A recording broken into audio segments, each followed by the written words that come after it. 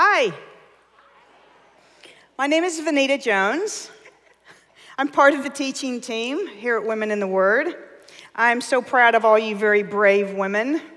You stuck it out this week as you studied some more laws.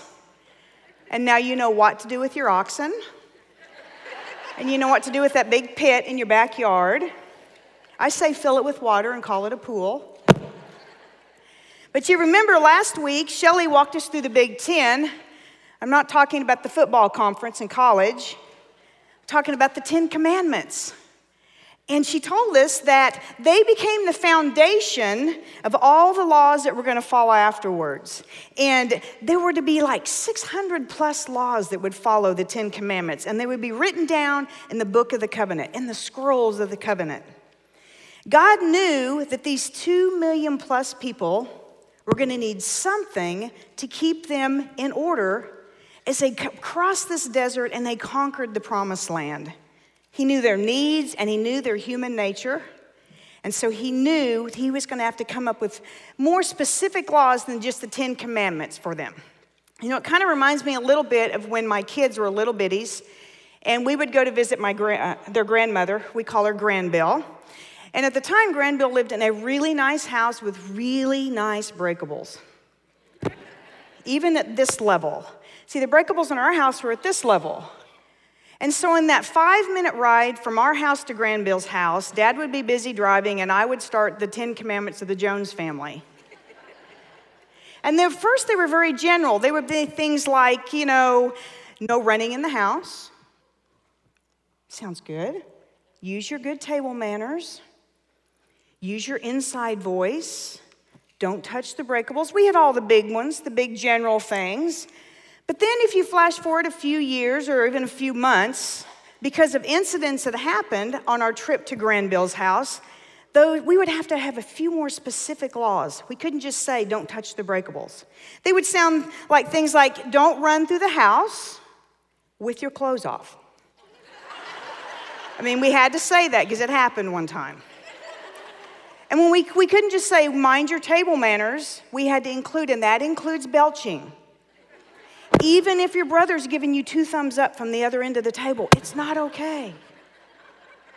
And then later on, we had to add, don't touch the breakables. That includes the carousels, the carousel horses that are up in the guest bedroom that are very important, expensive porcelain horses. And even when you spin it, they fly off. We had to include that. Don't touch the breakables, the porcelain horses upstairs. So they got more specific. It was just like the Israelites. They had the 10 Commandments, but then God was giving them these specific laws that they were going to have to follow, and it would help them to know how to work, to live day to day. Now, it makes me think that some of these very specific ones were there for a reason, just like ours were. It's kind of like when you buy the box of shoes at DSW and you tear into the box and you see the little packet of gel balls. It says, do not eat. I think there's a reason for that. Because someone thought, I got candy with my shoes, and they ate them. And now there has to be a law that you put a warning label on them. I think it's the same thing. Things happened, laws were going to have to be made, be more specific. And he knew that because of their sinful nature, he would have to make these laws to help them maintain peace and unity in their community. Now, I know studying this Mosaic law and this covenant, all these laws, it's not easy. And I'm sure there were a couple times as you started reading them, you thought, what does this have to do with me at all? I mean, I know. I studied it a lot. And it crossed my mind many times. Really, what does this have to do with me? I don't have a donkey. I don't have an oxen. And I really don't have a slave. And the only pit I have, we filled it with water. And when we were good enough, we put a fence around our pool so that the neighbor's oxen couldn't get into it. So really, what does this have to do with me at all? But see, even though these don't pertain to us, some of them, the big laws, the Big Ten, they apply to all of us. But when we look at these specific laws, you know what we see? We see what is important to God. And likewise, because it's important to God, it should be important to all of us as well. We learned last week that God cares about his relationship with him the vertical relationships that Shelley talked about, and that he cares about our relationships with others. And these were the horizontal relationships that Shelley talked about. This week, we continued on with specific laws, and we started with laws of restitution. Not sure what's making that noise. I want to look at the first few verses of Exodus 22 with me, and I'm just going to read. I'm not going to read all these laws, trust me. For sake of time, we're going to have to just pick and choose. I'm just going to read the first 4, starting in chapter 22. It says, if a man steals an ox or a sheep and kills it or sells it, he shall repay 5 oxen for an ox and 4 sheep for a sheep. If a thief is found breaking in and is struck so that he dies, there shall be no blood guilt for him. But if the sun is risen on him, there shall be blood guilt for him. He shall surely pay. If he has nothing, then he shall be sold for his theft. If the stolen beast is found alive in his possession, whether it is an ox or a donkey or a sheep, he shall pay double. See, these laws of restitution were just basic property laws, and they granted justice and compensation to all the victims and for damages or losses that they would receive. So each offense, the offender was to pay restitution. And that required amount that was to be paid would be related to the nature of the crime, and it would be paid in multiples of what the loss was, the value of the loss. Now, if you looked up the definition of the word restitution this week, like I had you do in your questions, you saw that restitution is the act of restoring something to its original owner. It was to make something right again. So it's a repayment for something that's been lost or damaged. And if you glance back over these verses, and like I did, I saw that restitution was used a lot. It was used 7 times. And the translation for the Hebrew word for restitution is shalom, which is closely related to shalom. But shalom means to make whole or complete. Shalom is the translation of the Hebrew word peace. So it's saying that it wasn't just a confession of guilt for the offender to make things right. It was that there was going to be a demand and for an effort on their part to compensate the person for the losses, the one that had been affected by it. By doing this, they weren't just saying, I did wrong, but they were actually causing peace in that relationship. They were restoring the relationship, and it was going to bring unity and peace to their community. Now, these phrases are repeated over and over, and they remind us that because we serve a holy God, a price has to be paid for our sin as well. Look at Galatians 3:23 on your verse sheet.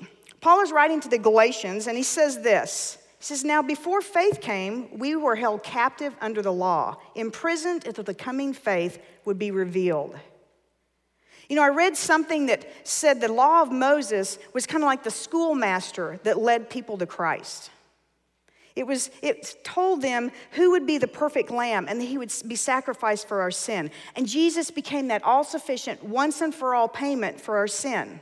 So these laws of restitution would help his people understand that there had to be a price paid when they sinned. And it showed them that there was no way they could possibly follow all of these laws. Now, the latter part of Exodus 22, starting at the beginning of chapter 23, addresses the laws of social justice. And they're broken down into 3 major sections. The first 5 verses talk about laws concerning holiness and purity. Verse 16 and 17 are talking about premarital sex. Now, we know that they're not talking about rape because rape, under the Mosaic law, the penalty was death. And that's not discussed here. So this is premarital sex. And they're saying that the man was to marry the woman, and then in addition to the marrying, he had to pay a price, the bride price, the dowry to the father. But if the father refused to give her in marriage to him, he still had to pay the price, the bride price for her. I think the moral of the story here is that premarital sex, it just has a high price. It has huge consequences, and it's still today. It does today. You know, God places this high value on purity, and our world just doesn't seem to see that. Premarital sex and cohabitation, it's just kind of commonplace. And in fact, if you're the one that speaks out against it, you're kind of backward. And kind of thought, wow, you need to come up to the 21st century. This is what we have to do now. But God still calls us to a life of holiness and purity. Look at 1 Corinthians 6:18 through 20. It says, flee from sexual immorality. Every other sin a person commits is outside the body, but sexual immoral person sins against his own body. Or do you not know that your body is the temple of the Holy Spirit within you, whom you have from God? You are not your own. You were bought with a price. So glorify God with your body. Just like the Israelites, we're called to live this life of holiness and purity. But unlike the Israelites, we have the Holy Spirit. And the Holy Spirit can help us to live a holy and pure life.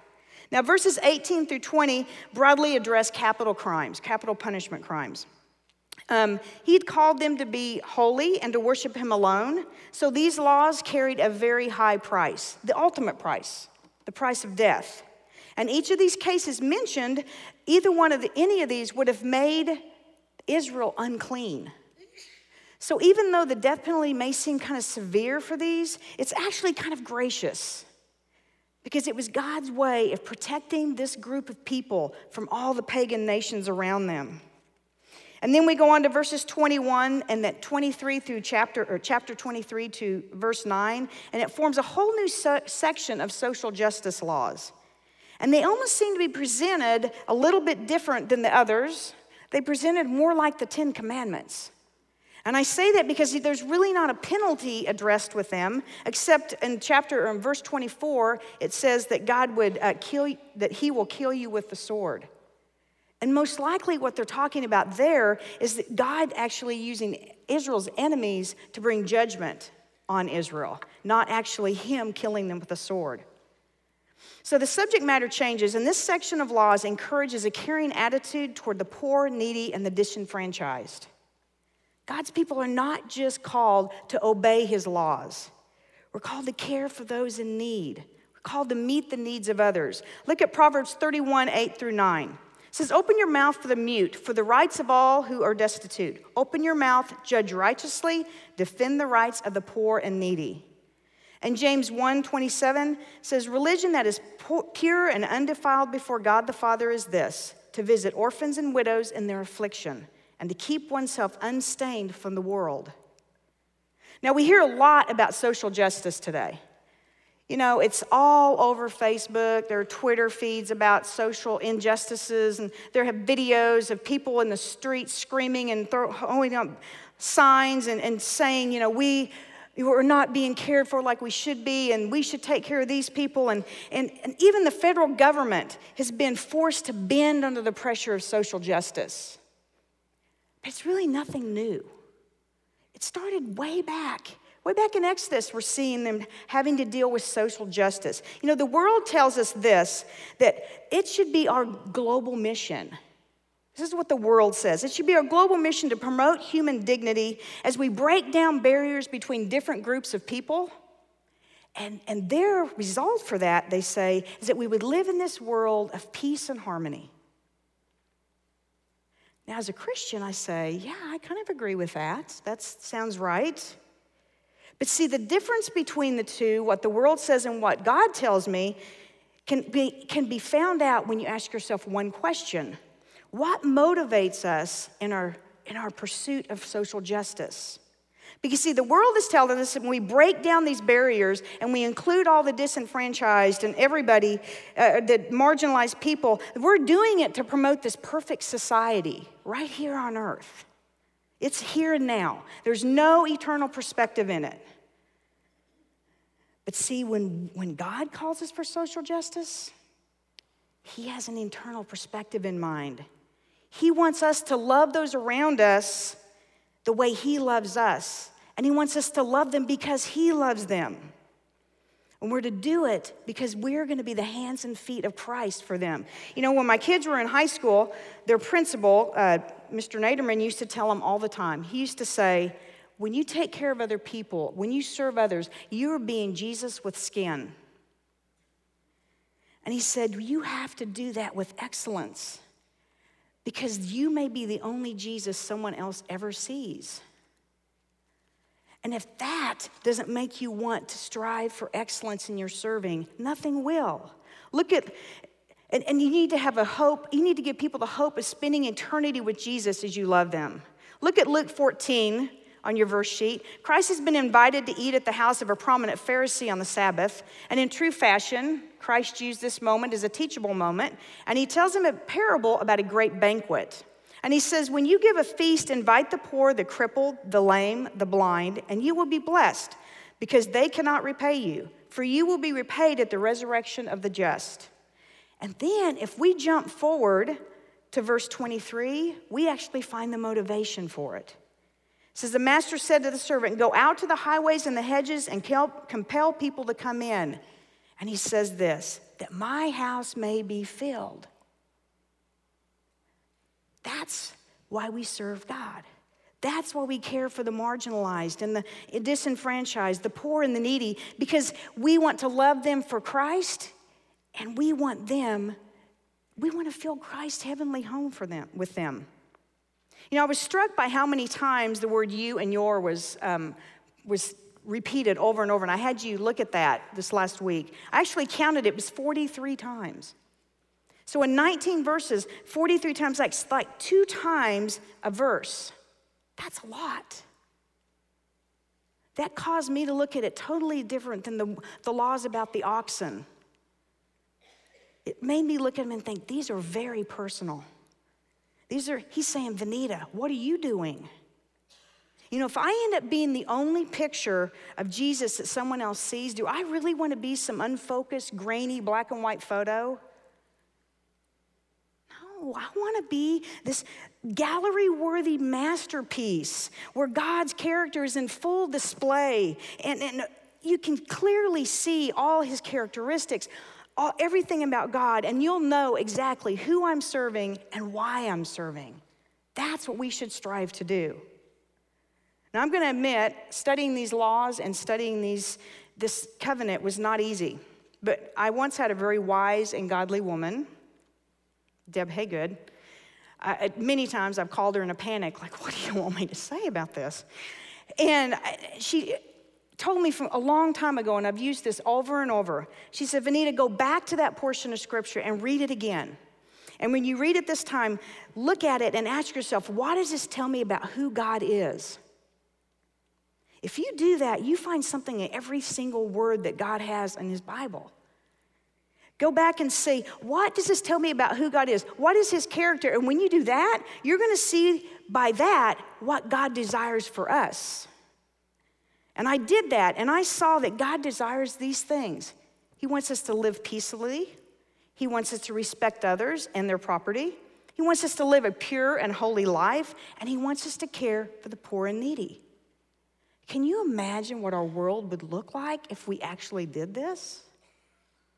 And I'm not just talking about the pagans, I'm talking about all of us as well. We really, truly would have peace and unity in our communities. Now, I want to look back. I want to look on in the next few verses, starting at verse 10. I'm just going to read the first 5 in this section, and we're going to be talking about the Sabbath and the festivals. Let me see. I'm going to start at verse 10. For 6 years you shall sow your land and gather in its yield. But the 7th year you shall let it rest and lie fallow, that the poor of your people may eat. And what they leave, the beasts of the field may eat. You shall do likewise with your vineyard and with your olive orchard. 6 days you shall do your work, but on the 7th day you shall rest, that your ox and your donkey may have rest, and the son of your servant woman and the alien may be refreshed. Pay attention to all that I have said to you, and make no mention of the names of other gods, nor let them be heard on your lips. This section of laws reminds us that God is a God of order, and he alone is in charge of all time. And so here we are, they're unrolling the covenant scroll a little further, and we're going to see that God is telling them specifics about the Sabbath and 3 different festivals. But concerning the Sabbath, he said that this law would say that after 6 days of labor, you're to rest. And that included the animals, the slaves, and the foreigners. Everyone was supposed to rest. And then if you take that 6 on and 1 off theme a little bit further, these laws were applied for the plowing and gathering in the fields for 6 years. And the 7th year, they were supposed to let They were supposed to leave the land alone, not plow and gather it, and it would let their land rest.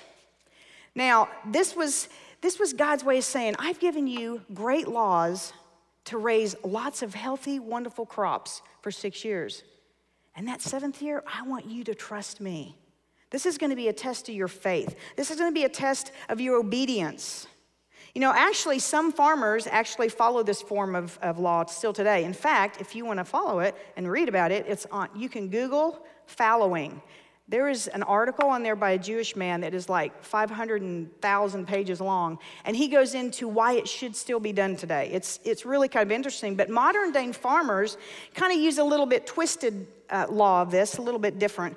They don't take that 1 year off. What they do is they rotate their crops, because certain crops will put things into the soil and other crops need that. So they'll plant, after a period of time, they'll plant another crop that kind of complements it. So this law is still kind of being followed, and it helps keep God's land balanced, the soil balanced.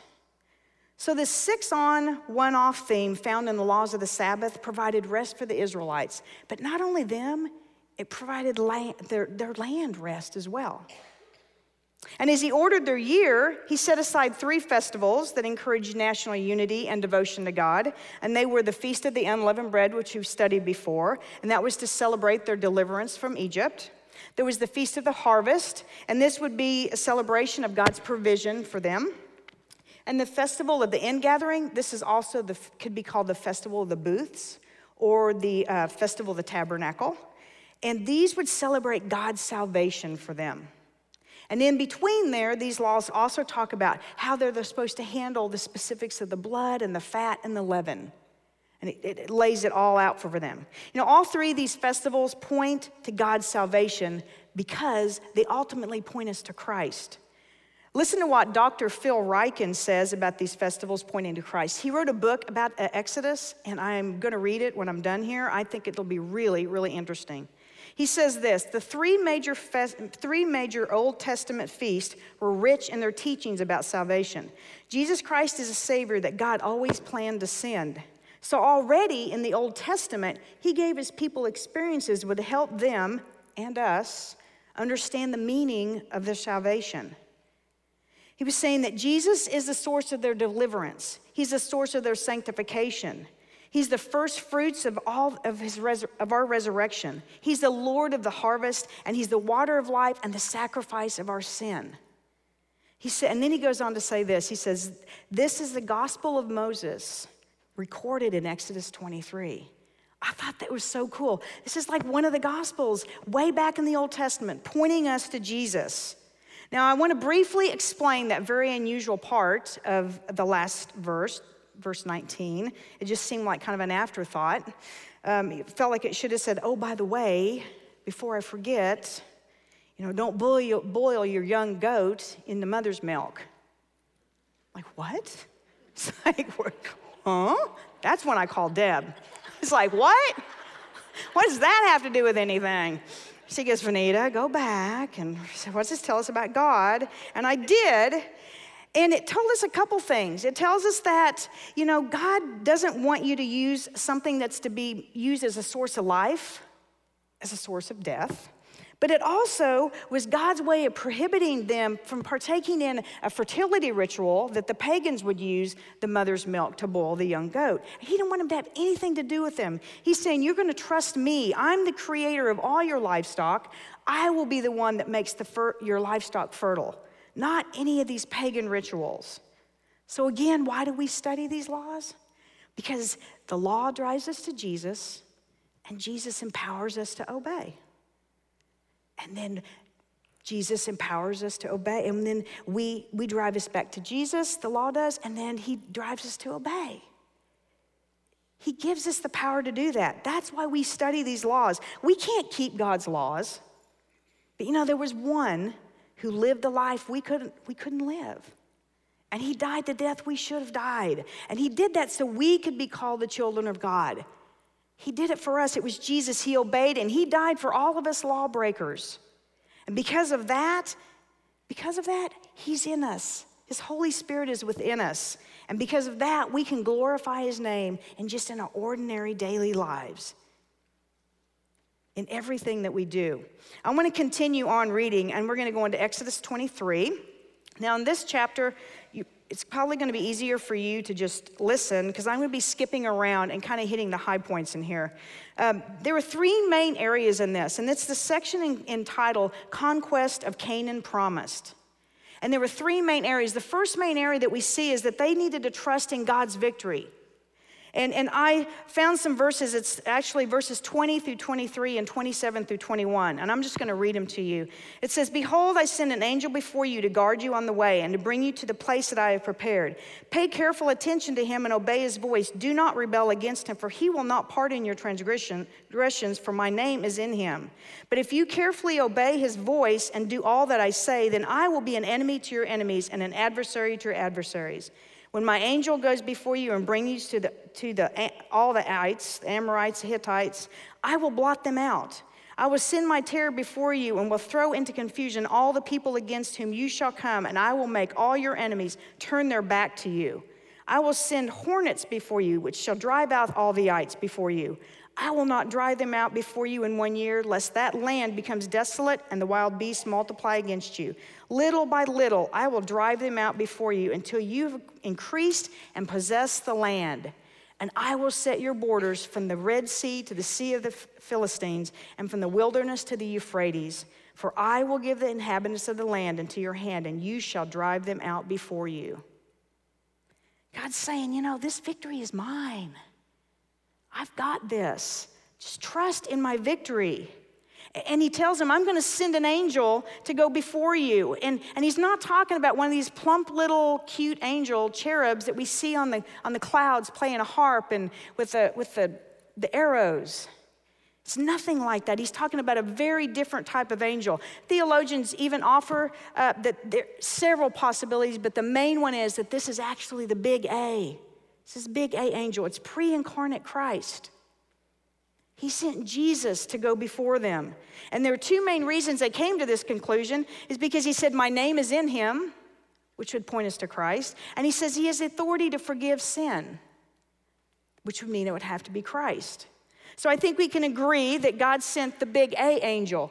He was pre-incarnate Jesus, and he was going to protect the Israelites and ensure their victory as they conquered the land. He was going to be like their holy bodyguard. He would go out before them, and he would strike their enemies, fear into their enemies. And the Israelites only had to trust and obey all his commands. It's just like us. We only need to trust in God's victory. As far as our salvation, that's the ultimate battle. He's already won that. I mean, if he can go and fight that battle and win it, can't we trust him with all these little battles that go on in our lives? Now, I'm not saying we need to be passive and just sit back and say, oh, God's taking care of that. But we need to know that we're not fighting alone. He goes ahead of us. He goes before us, and he works out the details as we fight these little battles. We only need to be in prayer and study his word, obey his word, and then we just rest in his strength. Look at Ephesians 6:10. It says, finally, after you've done all this stuff, be strong in the Lord and in the strength of his might. We're to be strengthened by his strength as we fight our battles. Now, the next main subject in this portion of Exodus 23 is that the Israelites would need to obey God's commands. I just want to read real quick some of the different ones I saw. Pay careful attention to him and obey his voice, talking about the angel. But if you carefully obey his voice and do all that I say, you shall not bow down to the gods, nor serve them, nor do as they do, but you shall utterly overthrow them and break down their pillars in pieces. You shall serve the Lord your God. You shall make no covenant with them or their gods. You shall not dwell in their land, lest they make you sin against me. For if they serve their God, it will surely snare you. That's how they would obey. He gave them two major demands here, just two. He says, listen, obey to me and to the angel, and don't worship the gods of Canaan. Not only don't worship them, smash them down, destroy them. As for us, we should never, never compromise in giving God our complete worship. We should do everything we can to distance ourselves from the idols in our lives that steal the attention from God. And you know what? Sometimes it's really hard to identify those things. Even some really good things. can become godlike things in your life as they take over your heart and take your focus away from God. You know, I read something that said that a great way to know if something has become an idol in your life is this: when you sin to get it, or when you sin when it's taken away. That would tell you if that's become an idol. Now, the third subject is God's blessings for the Israelites' obedience. And as the Israelites trusted and obeyed, He promised He was going to bless them. He promised them plenty of food, plenty of water, good health, large families, long life. And most of all, He promised them that land that He had promised way back to His ancestors. Now, before we go on, I want to mention that these promises were for the Israelites. They were a specific group of people at a specific time for a specific purpose. He promised to provide them and provide for them and protect them because He had chosen them for the Messiah to come out of. He had to protect them. This does not mean that if we obey the 10 Commandments, we're never going to get sick, we're going to live long lives, we're going to have large families, because we know that's not true. See, Jesus told us as His followers, we're not only going to suffer, we're going to be hated. Look at John 15 on your verse sheet. It says, if the world hates you, then know that it has hated me before it hated you. If you were of the world would love you as its own. But because you are not of the world, but I chose you out of the world, therefore the world hates you. See, God gave His people of Israel a specific promise at a specific time for a specific purpose. But we have a promise as well. We have a new covenant that we have in Christ. And we have promises too. And we're promised a land, and our land will last throughout eternity. And that's the new covenant we have through Christ. Let's continue reading. I'm going to start in Exodus 24, and I'm just going to read the first 8 verses. The Lord said to Moses, come up to the Lord, you and Aaron, Nadab and Abihu, and 70 of the elders of Israel, and worship from afar. Moses alone shall come near to the Lord, but the others shall not come near, and the people shall not come up with him. Moses came and told the people all the words of the Lord and all the rules. And all the people answered with one voice and said, all the words that the Lord has spoken, we will do. And Moses wrote down all the words of the Lord. He rose early in the morning and built an altar at the foot of the mountain and 12 pillars according to the 12 tribes of Israel. And he sent young men of the people of Israel who offered burnt offerings and sacrificed peace offerings of the oxen to the Lord. And Moses took half of the blood and put it in the basins, and half of the blood he threw against the altar. Then he took the book of the covenant and read it in the hearing of the people, and he said, all that the Lord has spoken, we will do, and we will be obedient. And Moses took the blood and threw it on the people and said, behold, the blood of the covenant that the Lord has made with you in accordance with all these words. Now, we've done a whole lot of studying about covenants in the last couple of years, especially we studied Genesis, and now we're in Exodus. And we've learned that for any conditional, we learned there were 2 kinds of covenants. There were conditional and unconditional. And this is a conditional covenant. And we learned that for any conditional covenant to be established, both had to be confirmed. It had to be confirmed by both parties. And that's what we're seeing here. See, chapters 20 through 23, they're laying out the terms of this covenant. Chapter 24 is telling us how it's being confirmed. I read one commentary that took verses 1 through 8 and said it's kind of like the very first worship service. He said there's a call to worship, there's a reading of God's word, there's a confession of faith and obedience and commitment to obeying God's word, and there's a sharing of a meal, and all of this is done under the oversight of an appointed servant of God. It's kind of like the very first worship service that happened in Exodus, and Moses was that appointment. He was the mediator between Israel and God. He would represent the Israelites, and he would go between a holy God and sinful people. I hope that reminds you of somebody. Because, God shows us that we're people here, we have to honor and respect God's holiness because he's a holy God. We can only draw near to God in his presence if we come on his terms through his appointed mediator. The Israelites had Moses and the high priests. We have Jesus, and he's our high priest. He's the only mediator between God and sinful man. And why did he read these laws twice? I mean, he could have done it once. You know, I read that it was because the first time was so they could understand them and accept it, and then they would declare their intent at that point. And the second time is so that they could actually promise to obey it, and they would take a vow to confirm it. It kind of reminds me of a marriage ceremony. You know, when the bride comes down and the daddy hands are off, and the minister will say, "Do you take this man to be your lawfully wedded husband?" And they say, "I do," or "I will." That's the same thing they're saying. Their first thing they're saying, you're saying you want to make him your husband. Do you agree with that? Yes, I do. Then what do they do next? They recite their vows. They say what they're going to do in that marriage. And that's how they confirm the covenant of marriage. It's much the same as this covenant that's being confirmed here. And the components of this covenant had several different elements added to it. Moses wrote down all the laws, and he built an altar. They offered burnt offerings, they offered peace offerings, and then this blood was put into a basin of the sacrifices, and he sprinkled it onto the altar, and that was to signify that God was one part of this covenant. And then he sprinkled it on the people that had just vowed to be a part of this covenant, and that was a sign that they are the recipients of the benefits of this covenant. So it was between the Israelites and God. Now, why all this blood? I mean, I couldn't hardly get past it the first time I read it. He's sprinkling blood on these people, and there's blood everywhere. Well, look at Hebrews 9:22 on your verse sheet. It says, "Indeed, under the law, almost everything is purified with blood, and without the shedding of blood, there is no forgiveness of sins." So in terms of sin and forgiveness, since the fall of man, blood has been the basis for man's relationship with God. So without the shedding of blood, there would be no forgiveness of sins, and there would be no access to this holy God. Look at Ephesians 1:7 on your verse sheet. "In him we have redemption through his blood, the forgiveness of our trespasses according to the riches of his grace." See, there always had to be the shedding of blood.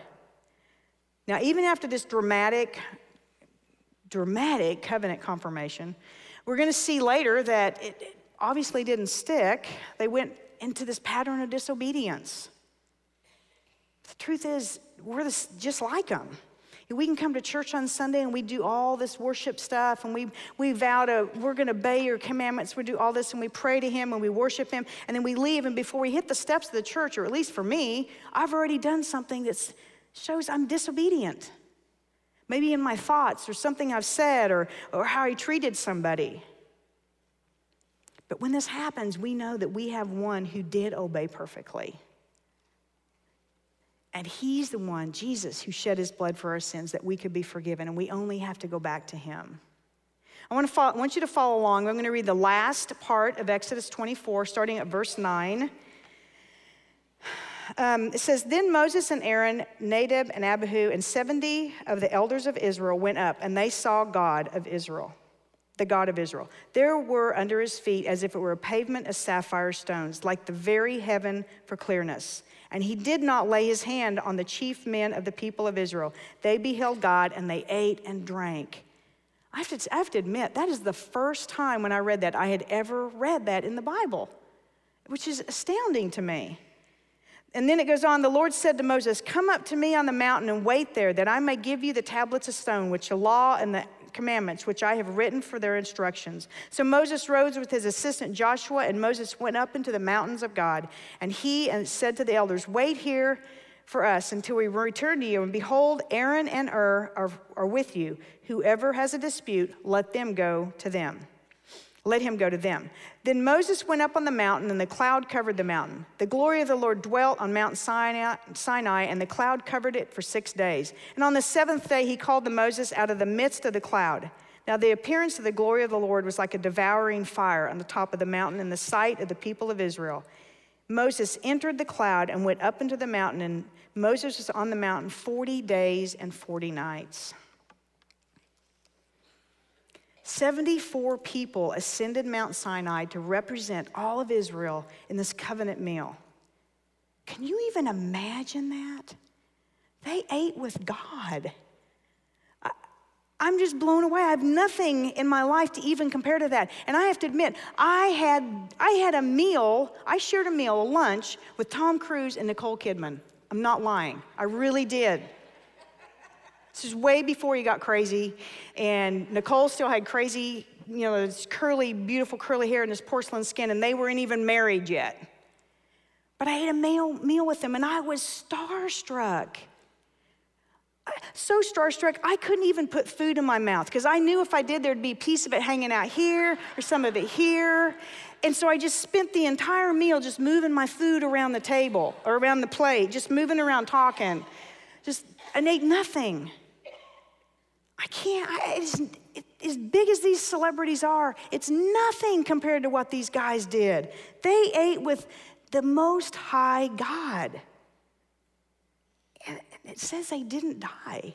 We learn later on in Exodus 33 that if you see God, that you would be struck down. So why is that? I don't know. Commentaries just kind of went ding, ding, ding. They're like, I'm not touching that one.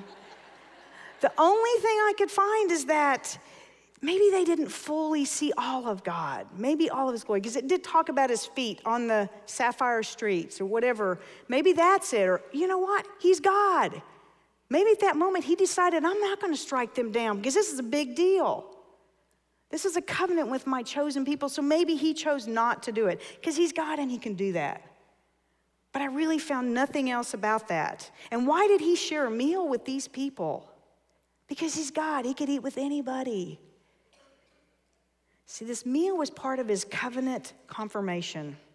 He did it so that Israelites understand that he was a willing party in this covenant.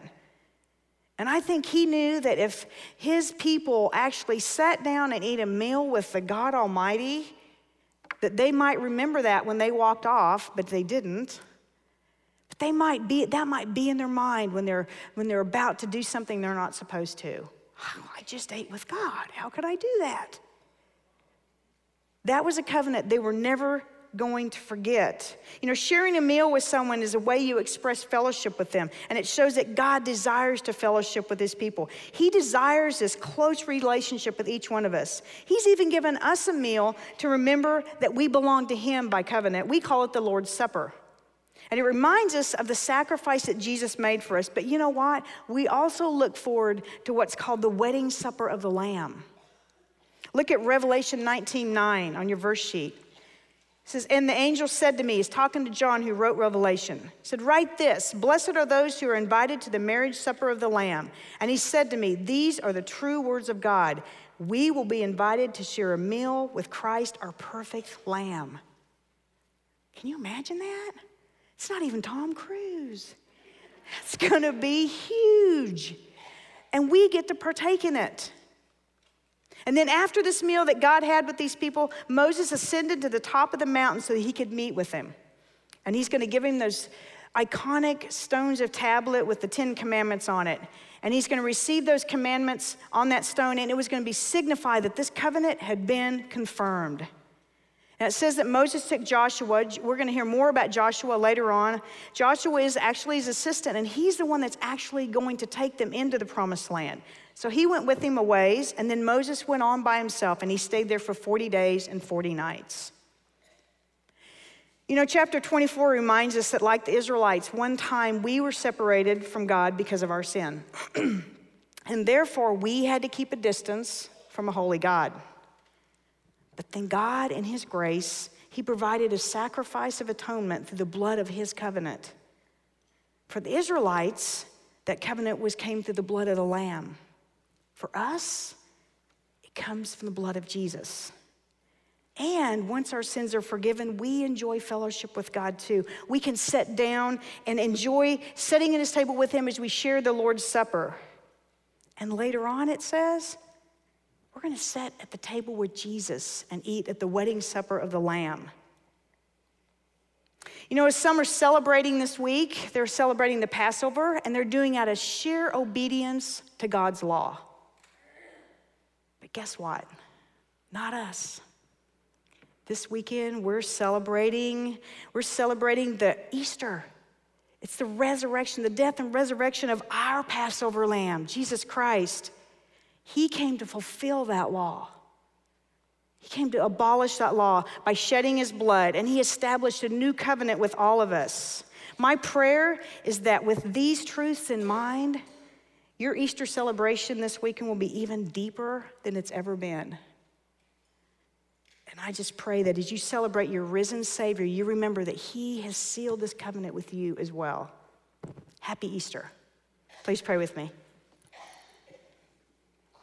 Precious Father, we love your plan. We love that you wanted us to see in your Old Testament how we're to live and what you're going to be doing for us, Lord, that you did for us through your Son.